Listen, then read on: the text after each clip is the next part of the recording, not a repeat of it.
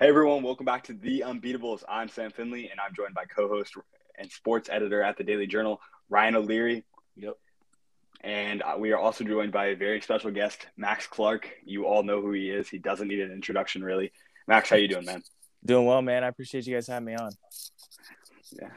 We're just here to preview baseball, kind of talk to you about how you're feeling about the season. Obviously, you're a very big factor in that Franklin Grizzly Cubs team that was able to kind of really compete with Center Grove in that sectional, I think it was semifinal.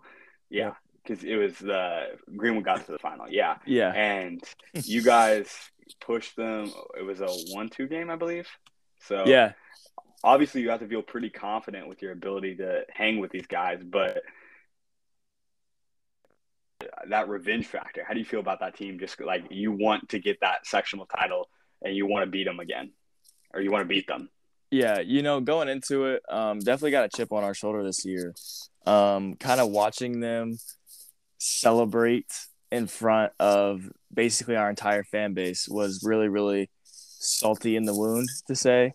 And obviously, like, we've all grown up against these kids. We played them since we were like 5 and 6 years old. We work out together, things like that. So there really, really is a different type of competitiveness when it comes to a game like this. I'm super excited to go at them as well as any other team in Johnson County, but definitely Center Grove this year. I think we have what it takes to beat them. I think they have what it takes to beat us. I think every time we step on the field together, it's going to be a neck and neck game. And I'm just hoping that we draw each other opposite sides of the bracket so that it's a championship game in the sectional, because I know that will bring out ridiculous amounts of fans. So I'm definitely excited, but definitely playing with a chip on our shoulder this year. Is there a little bit extra of that when a coach's poll comes out and you guys don't even so much as receive a single vote? Were you surprised by that, or do you guys just kind of brush that off, or do you kind of just take that as a little bit more fuel? I'm definitely surprised by it, and I definitely do use it as fuel. Last year we knock off teams like Cathedral, we knock off teams like Fishers. We play Center Grove 5-4. We played 5 of those top 10 teams and either won or lost by 1. So to say that we're not even in the top 10 is a little harsh. And to not even receive an honorable mention vote is even more harsh. But I'm just glad PBR had our back with the number 12 ranking. That was a good feeling. But yeah, that's definitely just more fuel to the fire, man. I feel like rankings are a little obsolete, but just not being there is definitely an ugly feeling. So we'll be playing for that top 10 this year. How different is this for you? Obviously last year, having not had a freshman season, it's kind of the whole high school experience was a little bit new to you. Does having a year of that under your belt make a difference, you think? Or, is baseball just baseball to you regardless of the setting? I definitely think it made a huge difference, honestly. So a little background. Last year in my first high school game against Roncalli, the scrimmage, I went 0 for 5 with 4 strikeouts, and then on the mound I walked 3, hit 1, and got 0 outs in the little simulated game. So, like, just that game alone, I was more nervous than I've ever been on any national stage. I feel like there's definitely a different pressure when you're playing in front of people and you're playing in front of your town. I definitely feel like I carry some weight of the town at times, and I have to get away with that, or get away from that, excuse me, which I have done this year. I feel like this year it's less about proving myself to people because people know I can play now, but it's more about just doing it for people and having fun and winning games. This year against Roncalli, I had an outstanding game. I was definitely way more relaxed, even though it's the first game of the season. I definitely feel more comfortable around my town, around my friends, everybody that's there. And even the teammates, like last year, I felt like I had to prove something to them, but this year they're all just like, yeah, we know you can do it, go do it. And then I feel the same about them. Yeah. Well, you talked even, I saw you had a little appearance on MLB Network there a few weeks ago. Where it was and even during that, you kind of talked about, just the importance of the community and just sort of doing it for them and taking them, including them in this whole hype train that you've kind of got going behind you here. But, just talk a little bit about just what that connection is like. I know you had talked going into last season about how you had never had a chance to really play a game in front of people in Franklin like you've just been, because, playing travel ball with the Bulls and whatnot. But I mean, just having a chance to wear that Franklin uniform and play with these guys again, like, just what does that mean to you? Honestly, it means the world to me. Kind of getting out in front of a community that, like Franklin, is something special. It's been a while since we've had a state run with a baseball team, but I feel like the community knows that this year and next year are definitely the years that can do it. And the only people who are holding us back are those in the West wearing red. So just kind of the support from the community is something that is really, really special to not just me, but the entire baseball team. When we have people showing up on a Tuesday night against Perry Meridian, packing the stands and bringing all of their little kids who stay pitch one to the end of the game, that just shows you how strong this community is and how well they represent what we want to be. I feel like the ability to have a community that backs you through everything is definitely a game changer. I feel like having fans at your game 24/7 is a game changer. And I feel like both of those things we have with Franklin community. There's special people in Franklin, and that can make for a special team, especially when the support that they give you. Yeah, you mentioned the support. I guess on the flip side of that, do you feel like this community helps keep you grounded in a sense? I mean, obviously with everything you got going on, I mean, there's talk about, possibly even being the first overall pick in the draft next year. Does having these people around you that have kind of, your day one, so to speak, that have been there when you were 6-7 years old, does having them around maybe kind of keep you like a sense of remembering where you came from and not getting too gassed up when things like that happen on a national stage? 100% they do. The ability to have a group of guys and a group of parents that can put me in my place when I'm getting out of line or kind of being arrogant, like something of that sort, even if anything of that sort. Having that ability and having that group of people that you trust is a really, really good feeling. Just kind of growing up with those guys and growing up with those coaches, those are basically my family. Those are the second part of my family. So this last year with them, obviously, is going to be something special. And having them with me throughout my entire road has definitely kept me remembering where I came from. I grew up playing on a baseball field that was in a backyard of someone's house. Yeah. And then we turned it into a 2,800 square foot building. And then we turned that 2,800 square foot building into 12,000 square feet. And now that 12,000 square feet is 36,000 square feet. So that is a ridiculous reminder of just how fortunate and blessed I am to have a Franklin community. Have they had to smack you down at all, or? Oh yeah, I mean every once in a while, definitely at practice. I'll be pimping some BP home runs. They're just all right, dude, that's enough. I'm just okay, fair enough. We always joke, but do you kind of feel like there is maybe I'm just newer I'm definitely newer to the scene, but kind of from last year, I didn't feel like even at that sectional game, it wasn't it was oh, Max Clark's really good, but it wasn't oh, there's 72 billion cameras here. There was a Raleigh scrimmage where it felt along with me, there was about 70 other cameramen and there was about 70 people checking how fast you can pitch. It just felt do you feel like there's a new atmosphere surrounding this team that's and just you just wow, do you kind of feel that in the air at all? Oh, it'd be crazy, man. We obviously have NA Films coming with us just to kind of shoot some behind the scenes stuff. He's going to do something with us what he did for CG's football team. So that's going to be really cool, and that's going to bring a lot of nice atmosphere. And then, like you said, there's just random people showing up to take pictures of our team, of me, of anybody who plays. That's just crazy. It's unheard of. But I'm definitely glad that, I would think that I brought it, but I also think the team's bringing it as well. We had a great season last year, 20-9. Whatever we did against Center Grove is whatever, but that's still competing. And then that brought us a top 12 ranking. So I definitely think there's some hype coming to this team this year. And especially with the type of scouts that are going to start showing up here once the season starts, I think they'll bring an insane atmosphere.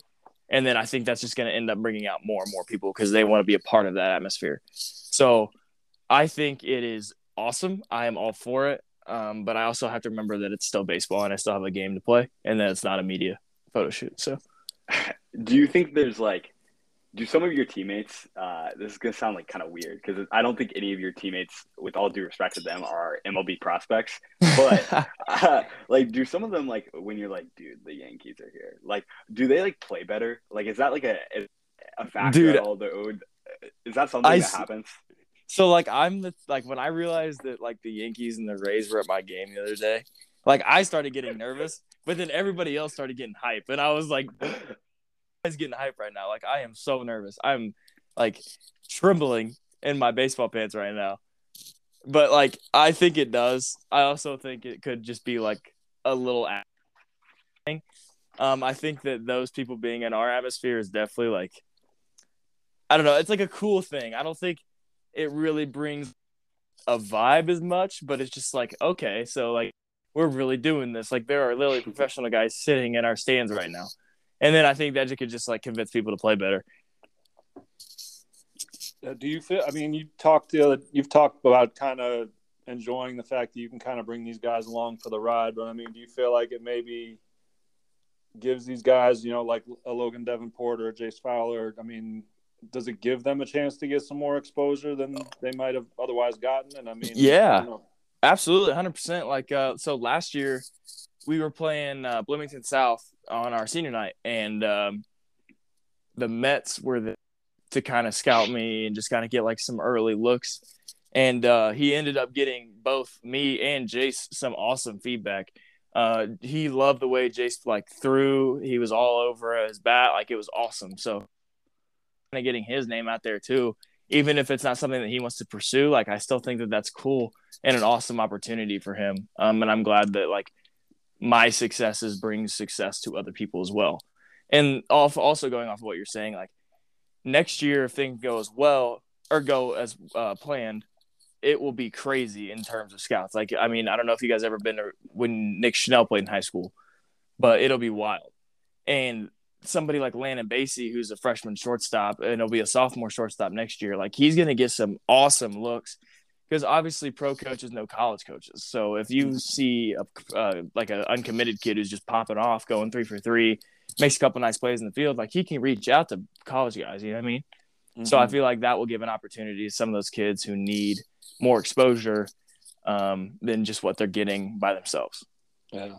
Speaking of college, you've kind of had that in your back pocket this whole time with, the commitment to Vanderbilt, but obviously there could be, I guess, potential to derail that, I guess, depending on what happens with the draft situation. I guess you've got some time to think about this, obviously, but I mean, how do you kind of weigh when that time does come, like, okay, I got picked here, this opportunity's out there, what would it take for you to pass on Vanderbilt? Or, I mean, it seems like you kind of want to go the college route, but yeah, is there a point where it becomes like, all right, this is too much to pass up, I got to go? I definitely think that there's a plan that I've had intact for a long time. And that's how it's always included going to college. I come from an academic family. Sister went to Duke and Columbia. Brother went to IU and Maurer. And, like, that's just kind of a part of who I am. Mm-hmm. So I definitely think that it's going to take an astronomical amount to pull me away from college. But, I mean, at the end of the day, people have dreams. And it's do you want to chase that dream or do you want to get the college life? Right now, I'm definitely leaning towards the college life. But there's still a lot of time to prove things and to decide things. So we will see when the time comes. Yeah, I mean, like I said, obviously you got another, looking at about 14, 15 months before any of that comes into play, and a lot of things can happen. But no, it'll be interesting to watch the process unfold. Is it still pretty surreal for you, even though it's happening to you? You've probably had a chance to get used to it to some extent, but I mean, is there stuff that still kind of bugs you out? Or seeing like I've kind of grown into like area scouts at my games, and like GMs and cross checkers show up. That's when I start like getting like nerd. Like that's when I like it was my first time that a college coach came. it's kind of like you just keep progressing. Like, the first time you get recruited to college, a guy comes, you're nervous. And then, like, a couple college guys come, and then you have, like, a couple area guys, and then, like, a GM shows up one day, and you're like, well, that's just wild. Like, it's just, oh, man. That's still definitely surreal to me. I love it, and I would never trade anything for it, but it is definitely still gives you the butterflies 100%. Who is your favorite major league team, by the way? Right now it's the Chicago White Sox because my hitting coach is the scouting director for the White Sox. So gotcha. You have a good little connection there. Wrong color socks, but it's okay. Yeah. We'll let it slide. Yeah, we'll let it slide. I guess it's better than a Yankees fan. That's definitely anything's better than that. I definitely never wear a Yankees hat ever, even though I never wear them. I'm totally not wearing one right now. Oh my god! I'm getting off this call, man. Oh my gosh! All right, me and Max will do it. He's taking over. Max, how do you feel about basketball? How do you feel about Franklin basketball? Their run. You were actually this is perfect segue. How do you feel about like their kind of run in the playoffs? Like you were at all those games. I saw you, massive student section, dude. How do you feel about their run? Honestly, I thought it was one of the coolest things to come through Franklin in a long time. Kind of seeing how Adrian got trashed kind of throughout the season from some people really, really made me feel happy for him.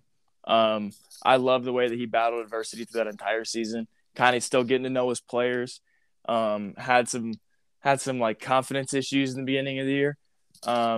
But just to see the way he led a team that was like 4 games below 500 and then take them to the regional championship where they probably would have won if they didn't play a game before.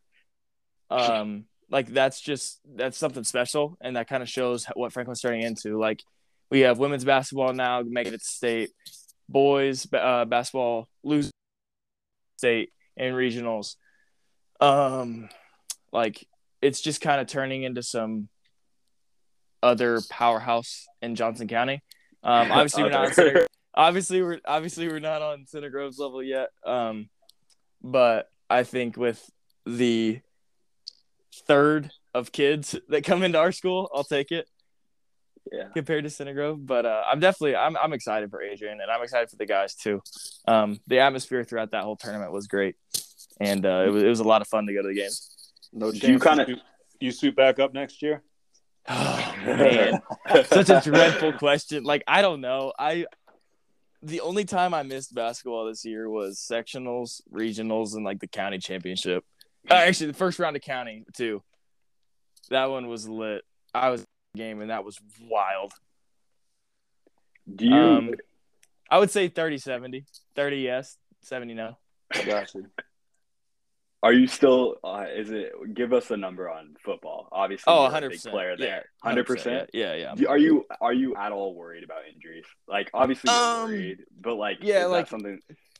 I mean, it's not something I like wake up and like dread. You know what I mean? Like I don't go to football and be like, "Oh my god, I can't step wrong or I'm going to like blow my ACL." You know what I mean? Yeah. Like yeah, I would say it's nerve-wracking to worry about getting rocked by a 6'5" linebacker at times, but I guess if you just run past him, it can't happen. So that's kind of been my motto. Like if they can't catch you, they can't tackle you. So there you go. That's why I play outside receiver and not inside. There you go. Try to avoid as many hits as possible. Exactly. Smart play. Obviously, you just are like, especially at a school like Franklin, I think there's a difference in like culturally, like Center Grove. I think it's like, okay, you're going to go to college for this, so you're only going to play this because we don't want to risk you getting injured. And obviously, but at Franklin, it's like, oh, well, you're really good at this. You're like a once in a lifetime generational athlete. Okay, here, why don't you try another sport? And that's definitely something cool. I mean, obviously not try. I think you played football all throughout middle school and all that stuff, but I think that is something cool that I kind of admire Franklin is that they like you can have fun and play a bunch of different sports. Yeah, and they like encourage kids to play multiple sports. Like that's what I love about it. I think the whole prioritizing one sport is wrong, but I mean, there's also some freak athletes out there. Like Caden Curry deciding to not play baseball because he's gonna go play in college like now. Like, okay, yeah, I'll give you that one. That's pretty dope. Yeah, no, I mean there's certain, like you said, there's certain guys, Caden or Taven Jackson, guys like that maybe have the ability that they don't have to put all their eggs in one basket and focus on one sport. But with so many kids now, I think there's so much pressure to get a college scholarship, whether that comes from within or from parents or just from wherever they feel it. But it's like, well, if I'm going to do that, I have to be all in on this sport all the time. And I mean, it is kind of becoming more and more rare, I think, especially at bigger schools, that you see the multi-sport athletes. That, I mean, this still happens, but I think a lot of kids feel like they can't do that once they hit a certain age. Yeah. Seems like it's just through middle school these days. Yeah. It's, once you get to high school, it's like, all right, it's time to get serious and decide where you're going to put your focus on for, you're looking ahead to college already. So there's not too many kids that can or will still do it. It's maybe more common at the small schools, someplace like Edinburgh where they can't fill out teams unless people play multiple sports. But it's, definitely a dying breed, I guess you could say. Yeah, definitely. So I guess the last thing I can think of, I mean, obviously having the county tournament so early in the season kind of throws a wrench into things. But, I mean, does that kind of give you guys something to get hyped up for early on? Like, all right, we got a championship to chase right out of the gate. Yeah, I think it'll be kind of just I don't know how we're going to attack it yet. That's the problem. Mm-hmm. Last year they hid me until sectionals, which I totally understand. But I also think that like Logan Davenport could do some damage against CG himself this year. He's been up to 92, 93 recently. Just kind of having another arm in that arsenal that's a Division I arm is definitely going to help us in the county tournament. We also got an exceptionally good draw. Having the bye helps, right? Yeah, having the bye and then Indian Creek and GCA definitely is a W waiting as long as we take care of the business that needs to be taken care of. I think that we can see kind of what grit, for lack of a better term, what grit we have this year. Because if Logan and I don't throw against Center Grove, then we're gonna have to hit and hit and hit and hit and just keep hitting. Because I mean, when CG puts up 5 against Logan and I combined, then they're gonna put up even more against maybe a 3 or 4. So I'm definitely excited to see how it plays out. I think it's gonna be a good one. I'm excited to get on CG's new turf because that is ridiculous. I'm excited that. So we play the county at Center Grove, we play Center Grove at Center Grove this year, and sectionals is at Center Grove. So like it's just the 3 for 3. Yeah, that's just wild. Like, oh, you guys got a new turf field? Oh, you know what? We got you guys. Like, okay. Yeah, I mean, it's kind of behind schedule from what I've seen, but I went there today to do some of their stuff. Yeah, I saw the practice pics.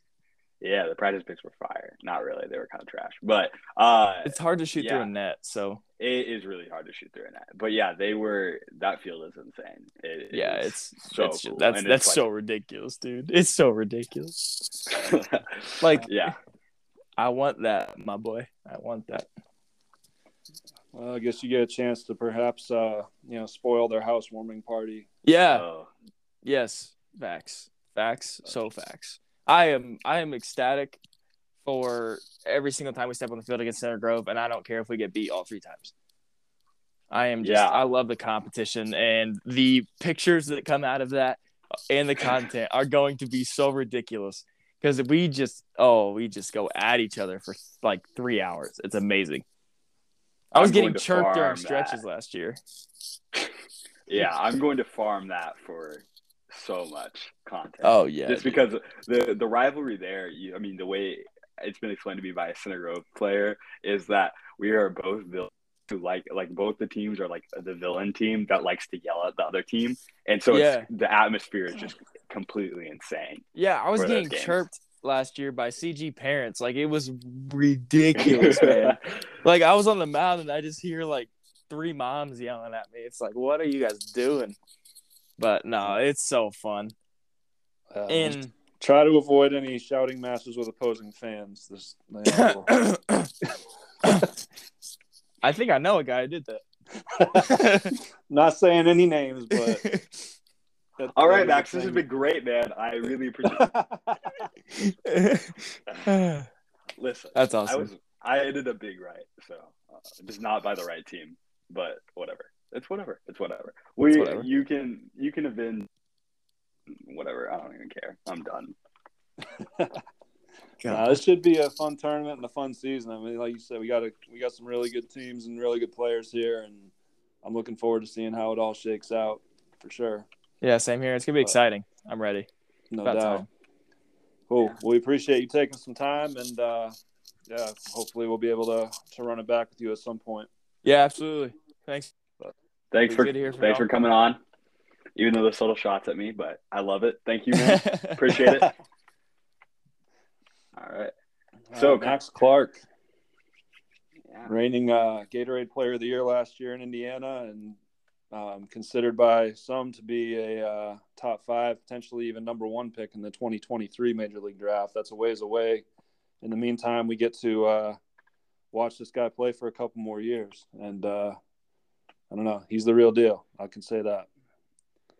Yeah, I mean, he just from watching him in that Roncalli scrimmage, he was insane, and everything that I remembered him to be in that sectional championship or semifinal game.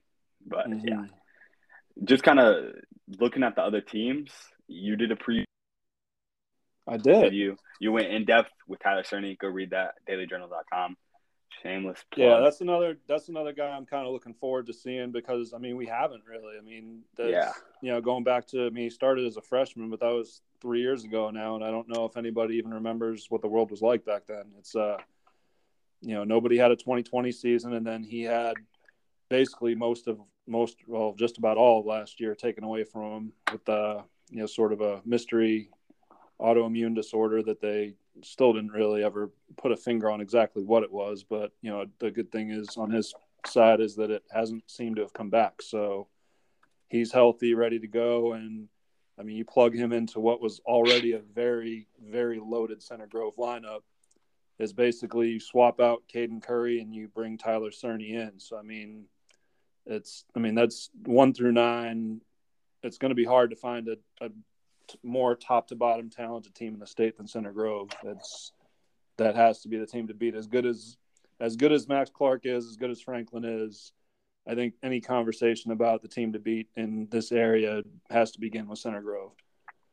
Yeah, I mean, the dreaded depth. Yeah, I was going to say, we hear it's going to come up. It has to. Yeah, we hear so many times, but like when you have D1 dudes coming off like who aren't going to start, like that's going to be insane.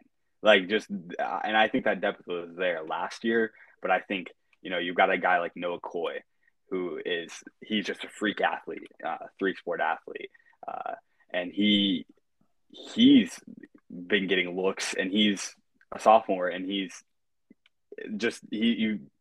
might not start. Like, it kind of just depends on like what Coach Hatfield wants to do with that Center Grove lineup. Like, there are so many options for so many, however he wants to kind of mold this lineup. And, in baseball, it's not like softball. You need to, and just other guys in general, like these guys need to rest. And he has that ability to go, 13 dudes deep and, or even deeper. I mean, he will go deeper. I mean, but like 13, I think is the number that it has been put on, or it has been told to me, is the amount of dudes who have actual D1 looks, not offers just because of some of their ages and grades, but a lot of looks. I mean, you got 6 guys now that are committed to D1 schools already, and that's not including, Mitchell Evans, who's, was probably the best player on that team last year and is going to IU as preferred walk-on in football, that, probably almost certainly could play Division I baseball somewhere if he wanted to. But, I mean, just the pitching depth, the Jacob Wilson, Ben Murphy. I mean, you got so many arms. There's so many arms you can throw at people. And, I think that's kind of what separates them from a lot of teams. You know, I mean, the lineup depth is there too, obviously, but I mean, the pitching is what's so rare at the high school level that it's hard to find teams that have more than two capable arms. I think Franklin's getting there.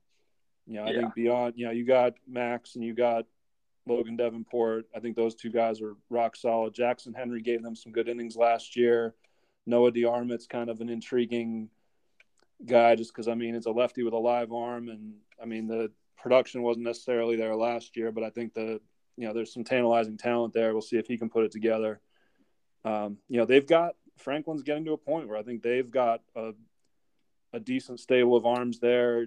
And, they won the Mid-State last year. They beat, as Max noted, some teams like Fishers and Cathedral that are up near the top of the pecking order. So, I mean, they're no slouch either, but just the depth that Center Grove has, there's just no holes in that lineup at all. And it is overflowing with talent.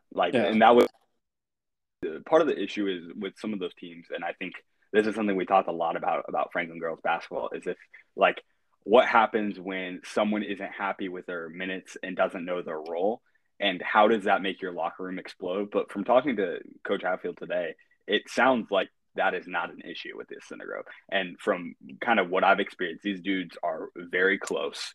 Every single athletic event that they go to, they are all standing together, having fun, laughing.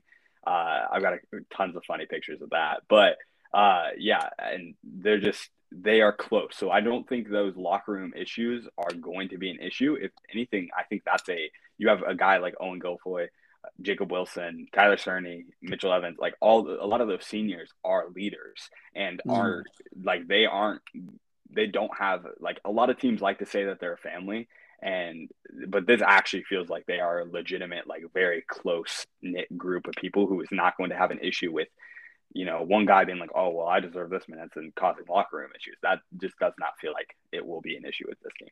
No, well, I mean, the fact that you have almost the entire starting lineup back is, I think it makes it easier to kind of establish roles. It's like, all right, I was already starting. So, really aside from, like I said, Curry is gone, but you plug Cerny back in. The only issue is, you've got, Cerny more of a natural shortstop, and you had Drew Culbertson there last year. It sounds like those two guys will be kind of just manning the left side of the infield by committee. Okay, if one of them they're cool with whoever's at short, whoever's at third, but they know they're both going to be in the lineup. They're both cheering for each other. I don't think there's any real cause for bitterness or bickering there because everybody that's in that starting lineup, their roles were already established there last year. So it's not like some kid can come in as a sophomore and be like, oh, I should be starting. It's like, well, who are you taking out? The returning Division I starter at short or the returning Division I starter in the outfield? There's not really any holes to fill right now. So it's a lot easier, I think, to maybe squelch some of that, the would-be bickering from kids that feel like, okay, I'm coming up, I'm ready to go. It's like, no, you're gonna have to wait your turn.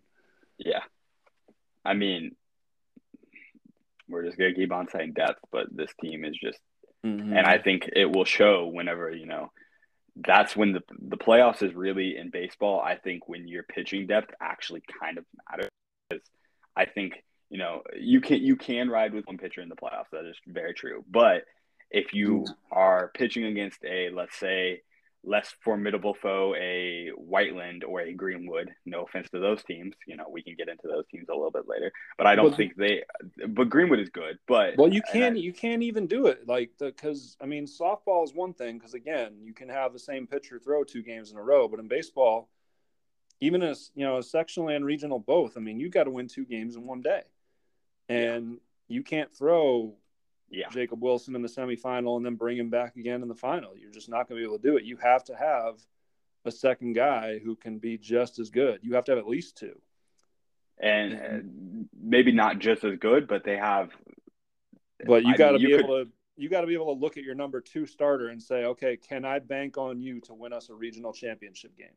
I think Ben Murphy proved he is that for sure. I don't even think Center Grove definitely has that. They're one of the few few teams I think that does, but there's so many teams that have to gamble with okay, I'm going to throw my second guy in the semifinal thinking, okay, we got to hope we can get by and then just hold on to our number one guy for the championship game.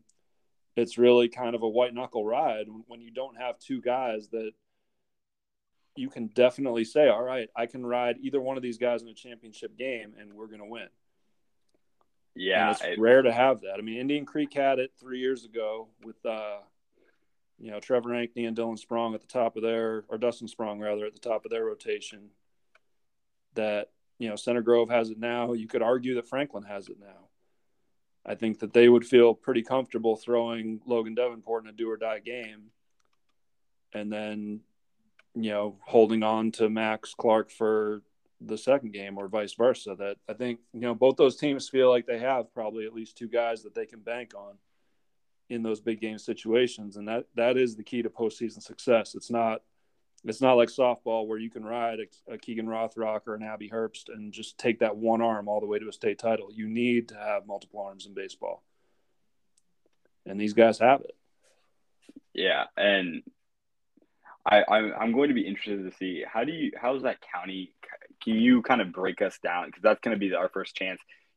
I'll be at some Center Grove's earlier games just because of the nature of what I do there, and I cover their games like that. And out to a couple other teams' games, but can you that's going to be our first real look at all of the county teams. Can you kind of what it looks like so we can kind of our listeners can kind of get a look at that? Yeah. Well, the problem with county is, really every year, one, because it falls so early in the season, but also that it falls during a week where most teams have conference games in there. So it's like, Center Grove will play against Edinburgh on Tuesday, and then they have to turn around and play again some midweek games. They're, most of these teams are playing again on Wednesday and Thursday before coming back and trying to play a semifinal and a final on Saturday. So it's like, how you prioritize pitching is a thing. It's, how much do the conference games mean to you? And I think we've seen in the past, Franklin doesn't have as much of an issue this year because they have a bye in the first round of the county tournament. Center Grove doesn't have an issue with that at all. I think that's safe to say. Well, they won't have an issue. One, they're playing Edinburgh in the first round. So, they should be able to throw whoever in that game. But it's like, and them not having a conference title to play for is another thing that factors into that now.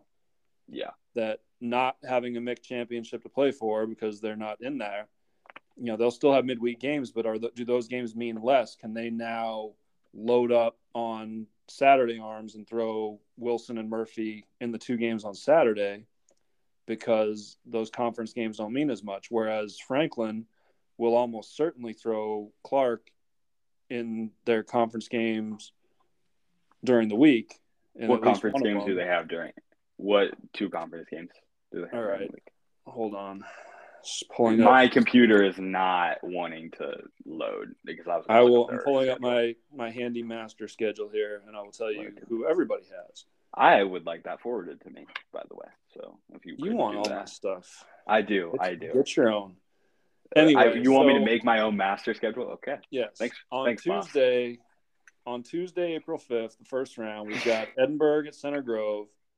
We've got Whiteland at Greenwood. The two winners of those will play each other in one semifinal on Saturday. The other first-round game is GCA at Indian Creek. The winner of that will play Franklin in the other semifinal. And then when those two semis are over, they roll right into a championship game. So, meanwhile, on Tuesday, Franklin will be hosting Plainfield in their conference opener. And then they'll play Plainfield again on Wednesday. My guess is that they would throw Clark and Davenport in those two games because they've got a conference title to try to win. Greenwood and Whiteland play again. That their county game actually counts as a conference game. Okay. And then they run it back at Whiteland's place the following day as the back end of the home and home. Center Grove has a game against Bloomington South on Wednesday. Indian Creek is at Danville. And then Center Grove plays at Warren on Thursday. So they have games, but they're not conference games. Yeah. So does that alter the calculus at all in terms of who you throw during the week, can you throw your 3 and 4 pitchers in those non-conference games? Whereas Franklin is probably going to throw their 1 and 2 guys midweek because those are conference games. And they, again, probably, as Max kind of hinted, they probably feel like they can beat Indian Creek or GCA throwing just about whoever. And then do you hold somebody in the chamber to throw against Center Grove in the championship game? Or do you just go with the, what you've got left, which is kind of what they did last year when they wound up throwing, I think, Price Rucker and Noah DeArmit, who, no disrespect to those guys, but I think they were like their 3 and 4 pitchers last year, if that. And what happened. It was kind of the game was kind of over before it began. It may be a similar situation. I do think Franklin has deeper pitching this year than they did last year. But I also, again, think having that dynamic midweek of these conference games matter more to some of these teams. And are they going to hold those pitchers for county, or are they going to try to go all in on a conference championship? Because it's got to be one or the other, really. Because you're not going to throw Max on Wednesday and bring him back on Saturday. So the calculus, the game planning there by the coaches and sort of prioritizing what means more is going to be really interesting, and it's going to play a huge role in who throws in some of these county games. But there is that. The good thing is when you get to the sectional, that's all out the window because there are no other games midweek on the schedule. It's just the sectional is there, and then you've got a game plan in terms of potentially having, you got to potentially play 2 games on Monday to win a championship. Then you got to figure, okay, 2, but it's not like you're going into your 3rd and 4th starters for a championship game because there isn't those midweek games to deal with. But it is part of the equation for county, and I think that's part of what makes county so interesting / weird is that you're maybe not going to see these teams at their absolute best just because the pitching decisions that need to be made for the other games during the week. Yeah, and I think like Max kind of alluded to also, like they didn't really show. I don't even think it was even a thing where they wanted to pitch him in that. Oh, they played, game. So neither of the regular season game too. They didn't throw Max at all against Center Grove. They wanted the first look at him to be in the sectional game, which is probably the smart play. I mean, if you're going to have one shot to really get them off guard with your number 1 guy, why would you not save it for the time when it counts the most? So I would be highly surprised if we saw Max, and I'd be even somewhat surprised if we saw Davenport throw for Franklin in the semis or the finals of the county tournament. But I would not be surprised if you see Center Grove hold Wilson, Murphy. The only possible flip side to that is, would Center Grove want to keep them midweek so as not to get off kilter for the following week when they have a Monday game against Columbus North, a Wednesday game at LC, and then a Saturday game against Jeffersonville? I mean, do they want to maybe keep Wilson and Murphy in kind of midweek slots for? But again, all that might go out the window this year because, again, they don't have a conference schedule to play. So you don't have to say, okay, these Tuesday and Wednesday midweek games mean something more. They don't now. So you can kind of maybe pick and choose and say, all right, we want to load them for these, kind of circle games on the schedule and say, okay, these are when we want our top guys ready. So I think that not having the conference thing be a part of the equation, I think gives Center Grove a distinct advantage in the county tournament that they did not have before when they had to worry about pitching their best guys in those MIT games to try to get a conference championship. It's going to be really interesting. I don't know how it's going to change the dynamic, but I do think it potentially could, probably will, honestly, that it gives, Coach Hatfield a little bit more freedom to maybe throw guys in county that he wouldn't have if there were 2 games against, Carmel or Warren Central or whoever sitting there waiting for them 2 days after. Yeah, and I think a big priority of that team last year was for Center Grove just win your conference. Like I think they value conference maybe as that Mm-hmm. second most important thing to them. And I think a lot of baseball teams do. I think it means more in Yeah, baseball maybe than it does in a lot of other sports because of, it's the randomness. Baseball is probably more random when it comes to just fluky upsets and things like that in the state tournament.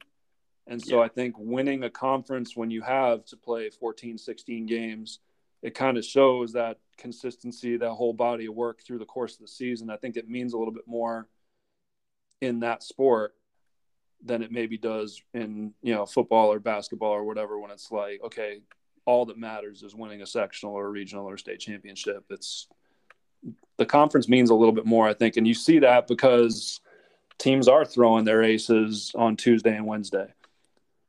They're not holding them for weekend games that aren't part of the conference unless there's when you get into sectionals, obviously. But I think regular season games against like a Fishers or something like that, most of the time they're not throwing their aces then. They're saving them for the conference games. So kind of looking at the other county teams because I I do was going think to say, we've pretty much spent all of yeah our time on Center Grove and Franklin yeah. here. So let's just kind of like a lot of your story kind of zoned in on, or I mean, not a lot. I mean, the main body was about Cerny, but you kind of did hit all of the county teams. Kind of, you break down some of those teams, what the other teams, because we don't want our houses to be burnt down because we didn't bring up anybody else. Yeah, well, they got there's some youth there. I think you got a lot of young teams but maybe a lot of it's youth and experience because you had a lot of guys that had to get thrown into the fire last year as freshmen and sophomores. You saw it at Indian Creek. They got some intriguing young guys back. They've got some freshmen as well. But, just going through Indian Creek's lineup here as I pull it up, they've got,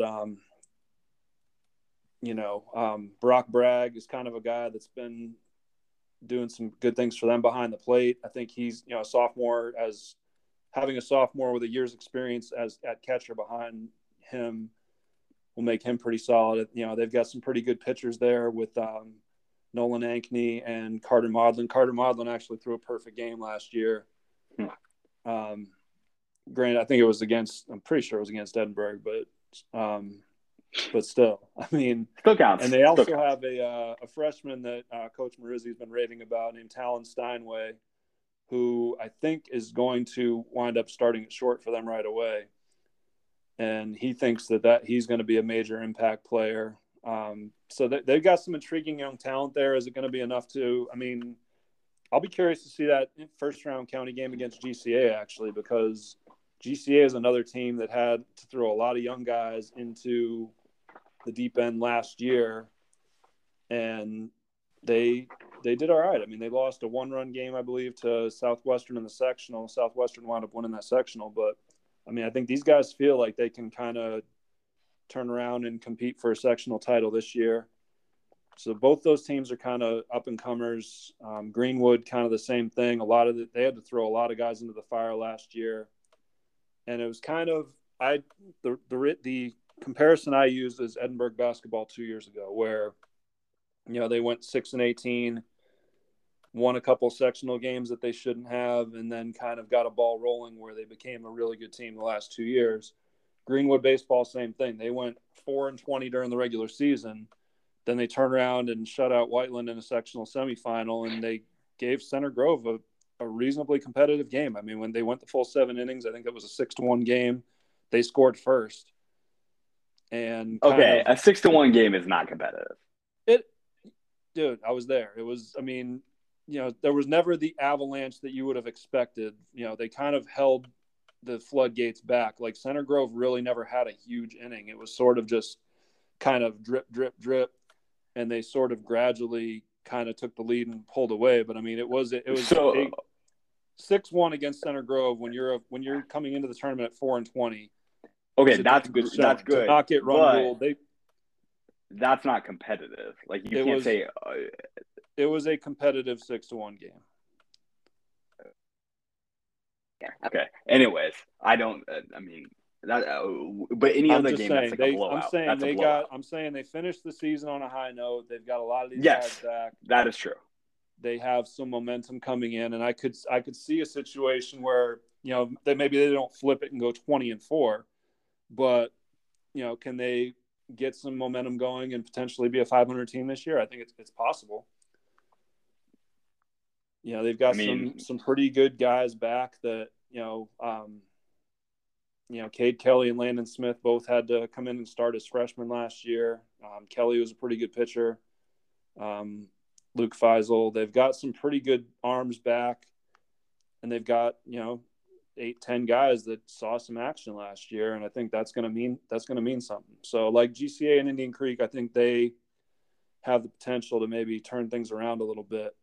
Whiteland had some guys that didn't come back out, which I think was disappointing for them, but they do have a few guys back, especially at pitcher. I think they're a team that has two pretty good guys on the hill with Caden Wilburn and Drew Helton. Helton's only a sophomore, and his name should be familiar to Center Grove fans because his older brother Luke was the guy who pitched Center Grove out of the sectional 3 years ago with an 18 strikeout game.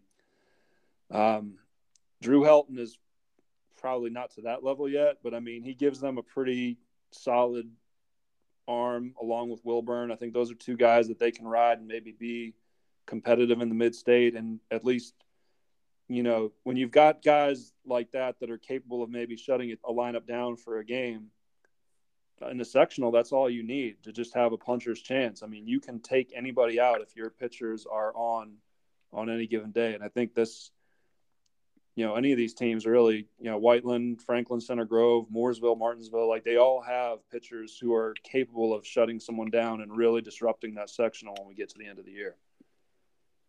Yeah, Edinburgh is the one team I didn't mention. Sorry, I want to jump in real quick with them. They went 1-16 last year. A big thing with them, their coach Dennis Smith said this, last year they walked too many batters and they just really had problems with situations where they had two outs and had a chance to get out of an inning, couldn't do it, and things just kind of snowballed. They just gave up too many big innings, too many 2-out hits. I think if they can kind of shut that down, the Edinburgh's thing, as it is in a lot of sports, is that you're leaning on so many multi-sport athletes that these guys weren't in the shed all winter hitting. They were playing basketball or they were playing football. It's like they weren't all in on baseball. And it's kind of hard sometimes to get those athletes to transition when they maybe haven't picked up a bat or a glove much in the last 9 months.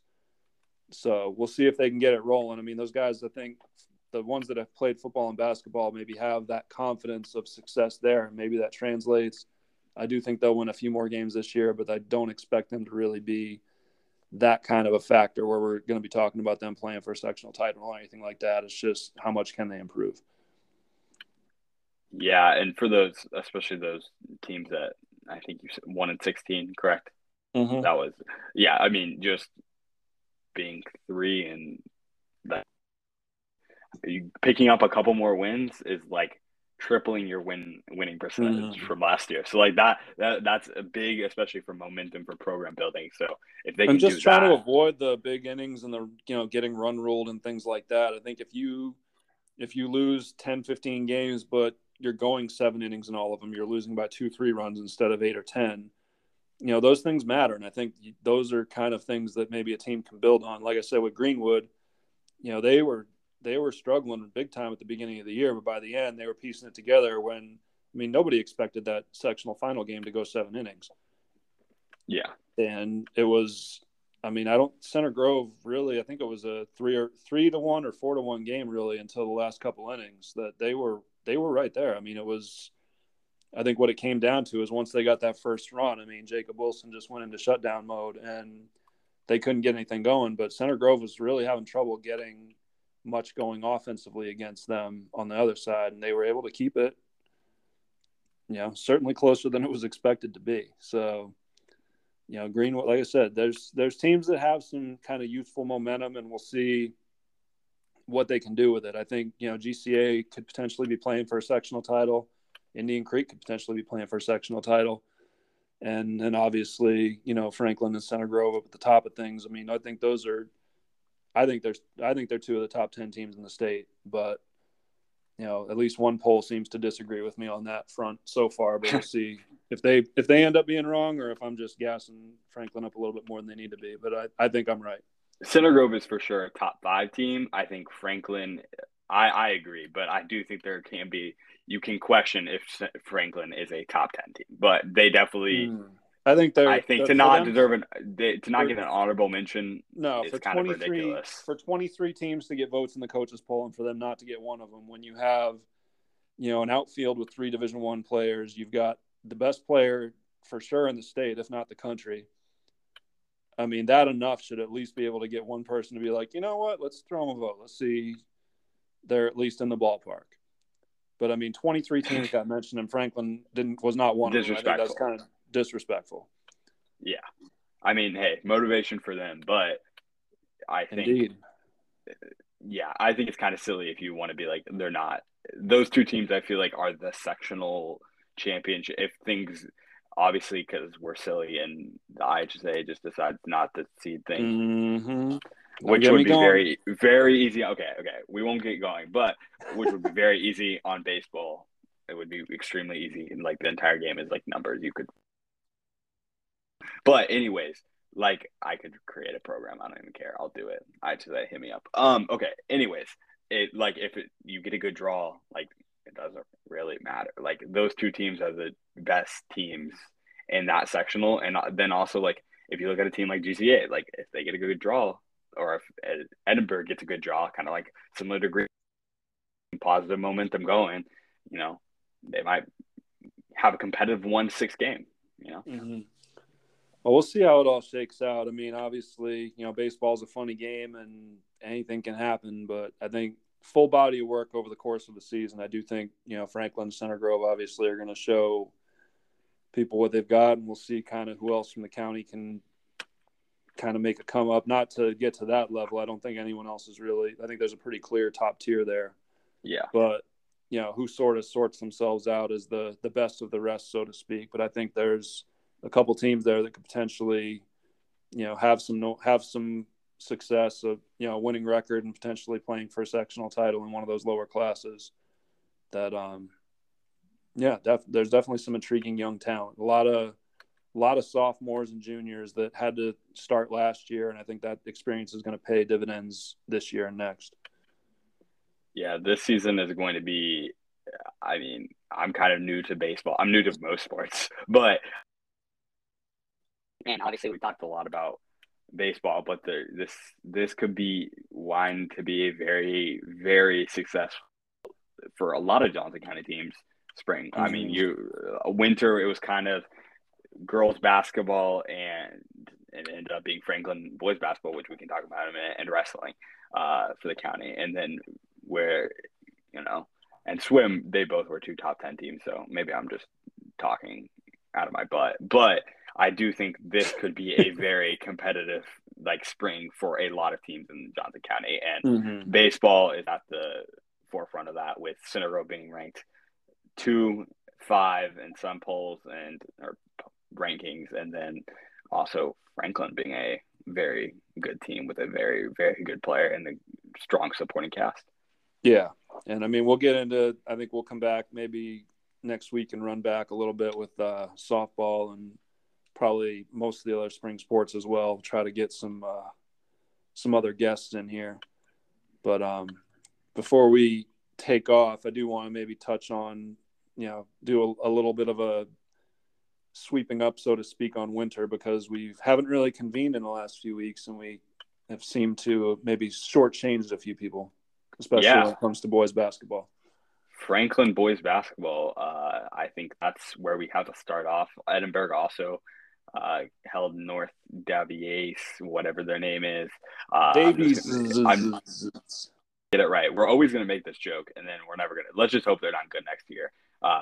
That team, not Edinburgh. I always want Edinburgh to be good. I always want. But Edinburgh got kind of kept a very Mm-hmm. This being a 2-point loss and something that they Well, really they both had close losses, and I mean, I think the thing is just two very divergent paths. Because I mean, Edinburgh, you know, they were in the top 5, top 10 in Class A all through the season. I think we kind of expected that. They were a heavy favorite in their sectional. I think last time we had gotten together, we had kind of talked a little bit going into the sectionals about, you know, Edinburgh was a clear favorite, and they took care of business, and then they wound up drawing North Davies in that regional game. They were expected to do that. Franklin, I mean, I don't think anybody saw that coming. Certainly not. No. Certainly not a month ago. Neither of us saw it coming. No. Just being honest, like I was like, this is a team that will probably. I thought really any team, that won our sectional wouldn't really have a strong chance in that. That is a very good, like, not, but it's a pretty good regional with some pretty good teams, and I didn't think any of these teams had chances. And no, I mean, Floyd was certainly going to be favored against any of them. Oh, then, yeah. Yeah. Franklin went in and handled them. I mean, it was kind of like I was just sitting there on the court taking pictures, and I was just like, oh, this, like, I was just shaking my head in disbelief because I just was like, this is absurd. But it didn't feel absurd. Like, this is not in the future. It feels like, you know, you have the best player, in my opinion, in the county, and Micah Davis, you know, some hate there, but it's a super competitive. Like, it's not like, oh, clearly Micah Davis, but I think they have a lot of pieces that this isn't just a 1-year run. Like, getting their feet under Adrian Moss, getting his feet under him, kind of, I think, learning players learn too, you know, shortening up that lineup a little bit, kind of getting those guys locked in defensively to where they were a good defensive team this season. I mean, a really good defensive team, I think you could argue. And I think that they have to be kind of one of those favored teams for next year. Yeah, next year is going to be interesting. But, I mean, you look at what happened with Franklin this year, it's funny because, I mean, even while they were struggling, I think you and I had kind of said, like, it was potential. Frustrating because there was talent there. It was like, okay, you see these crazy things that they were doing, and it's like just the consistency and the just kind of putting it all together. And it kind of reminds me of what's been happening with the Boston Celtics, honestly. No, seriously, because I mean, the beginning of the year. You had a new coach, great analogy, new system, and they were struggling. I mean, there was kind of trying to make all the pieces fit. I mean, they were 18-21 at one point, and then just suddenly something clicks. For Franklin, it was that Columbus North game when they switched the lineup and went to 4 guards. And, you know, with Boston, it was kind of, all right, we got everybody healthy. We settled on a 5. We got rid of Dennis Schroeder and kind of got some people that were maybe a better fit at the trade deadline. And, I mean, they've won 28 out of their last 35 games, and they're going to possibly have a shot at getting the number 1 seed in the East here. It's kind of a similar thing where it's just really kind of finding the right mix of players, getting guys that fit together, people who are going to buy into the system and be willing to do what they need to do. And it just took them a while. But I think by the end, I mean, Micah Davis, I mean, you heard all the hype about him coming in, and I just wasn't really seeing it in the first half of the year. But, I mean, man, was he a revelation in that sectional? It was just – he took over.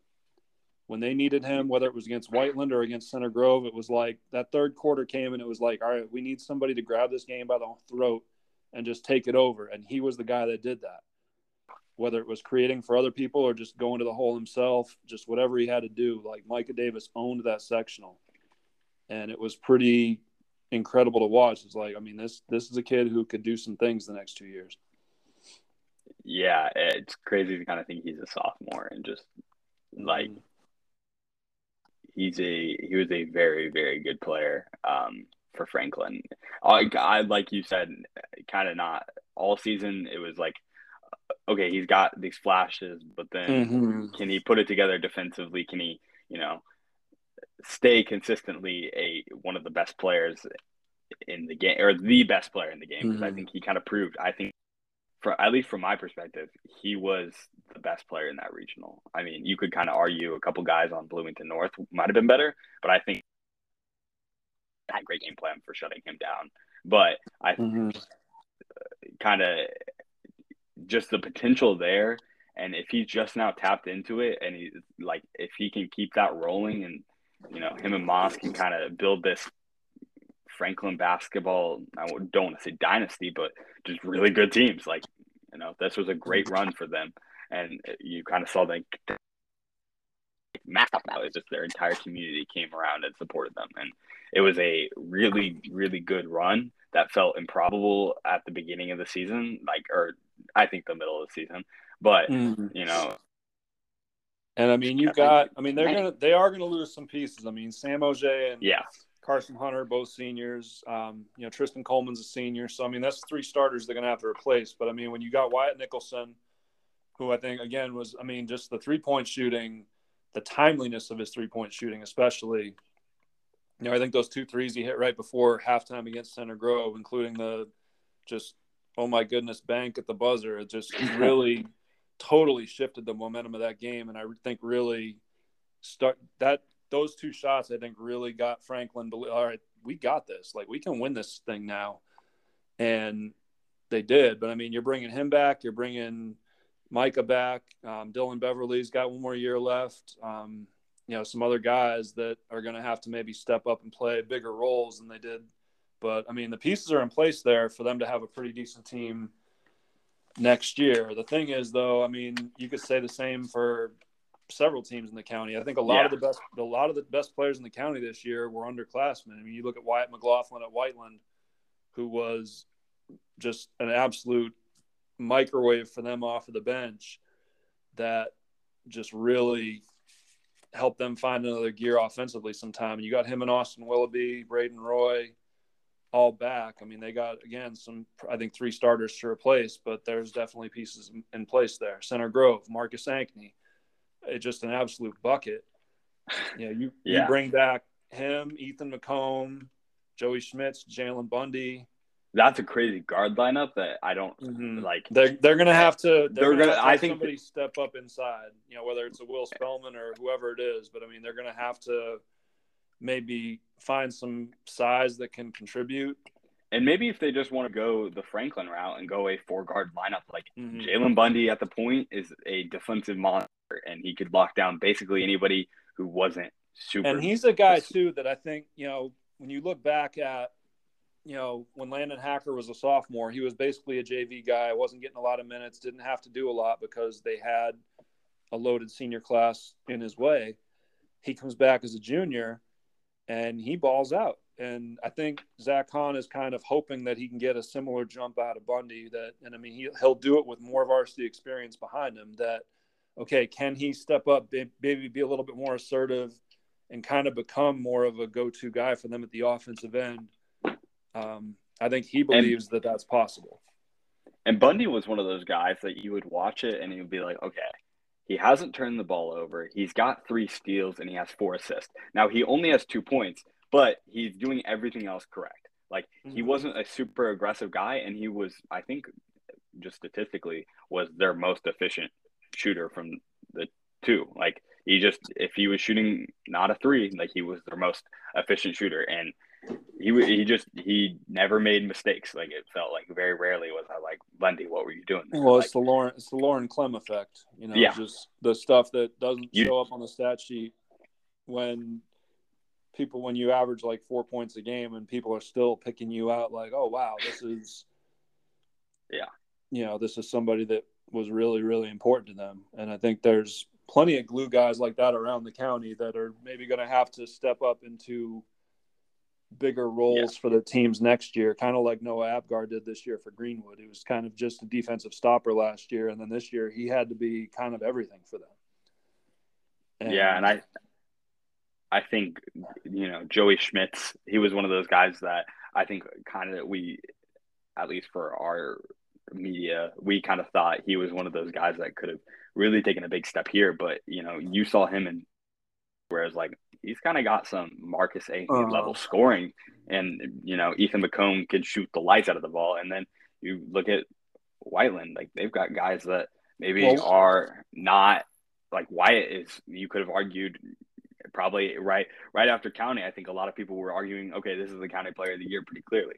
And Dewey's returning, and they've got if you have four really good players returning to their teams, and then also, Carter Campbell on Greenwood, he's a great player, and he was one of their better players. Well, I think all what you need to see from guys like whether it's Campbell or McComb or whoever, Joey Schmitz, that what's really going to take some of these guys to the next level is to go from, okay, I'm a really good spot up shooter who can knock down threes when I get open looks, versus I can create offense for myself off the dribble. That's what makes Marcus Ankney the go-to guy for Center Grove. That's what makes Caleb Dewey an elite scorer for Edinburgh. That's what makes Micah Davis the guy for Franklin. It's being able to create off the dribble and get to the basket when those shots aren't falling. That's what made Wyatt McLaughlin the guy for Whiteland at times. Was when, I think against Franklin in that sectional game, I think literally he was the only one that scored for them in the first half because shots weren't going down. But he's the kind of guy that it's like, all right, I'm going to put my head down, take my guy off the dribble and get to the basket and just make something happen. And those are the guys that kind of have established themselves as the best offensive players, because the shots aren't going to go every night. You can't just make a living off 3-pointers. Like those guys, the big guys are going to be the ones that can be more than just spot up shooters. And I think, Franklin, Center Grove, they need a couple of those other guys to maybe elevate their games and become that, where they can get to the basket when shots aren't falling.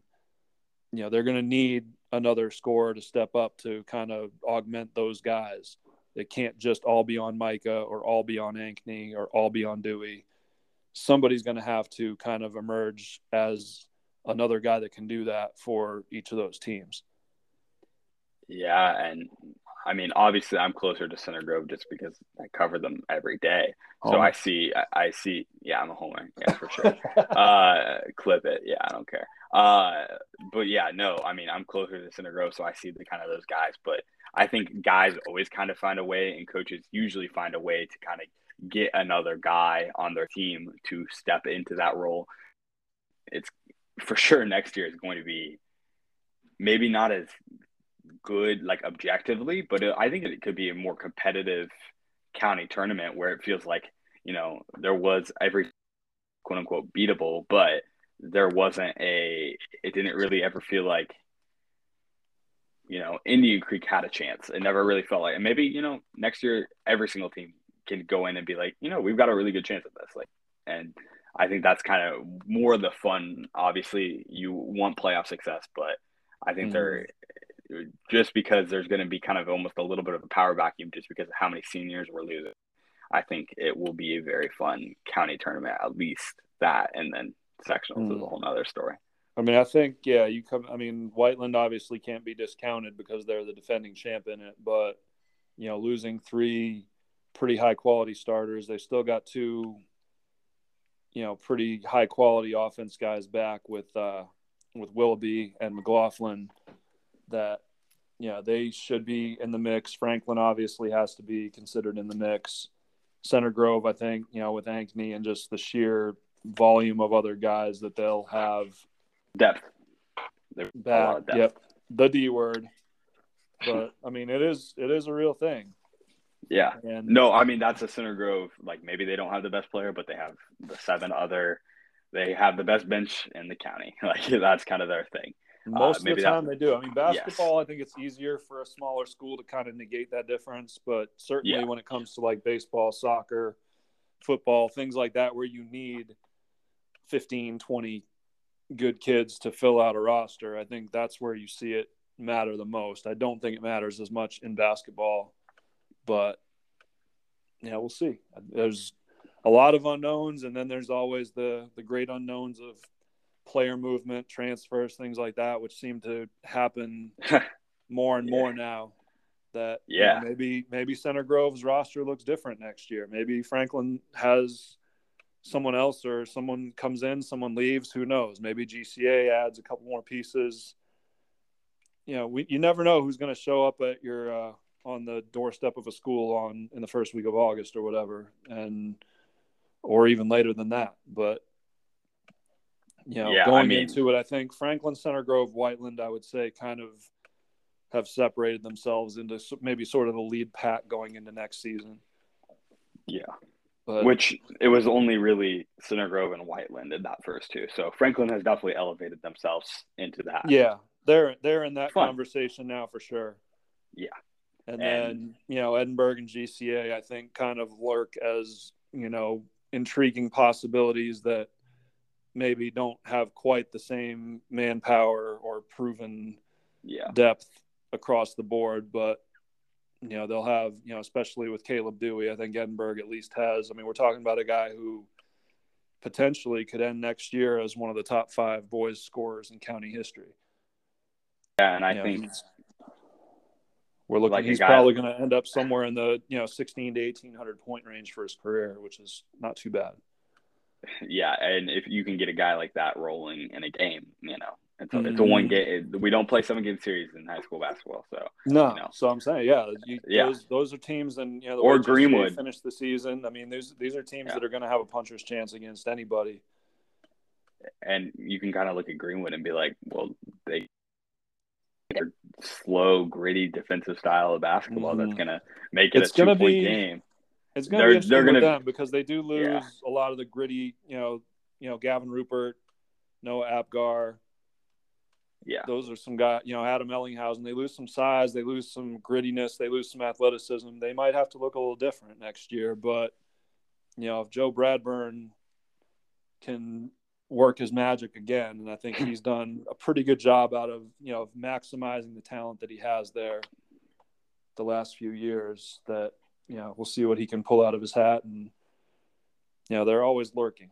But, again, Center Grove, Franklin, Whiteland, I think, are pretty clearly the top tier going in. And then, we'll see how it shakes out. But I mean, next season feels a long way away right now. Yeah. We will be previewing the rest of the spring sports the next week. We might have on we should have on a couple fun guests, maybe just one. But I do think we gotta dig into softball for sure.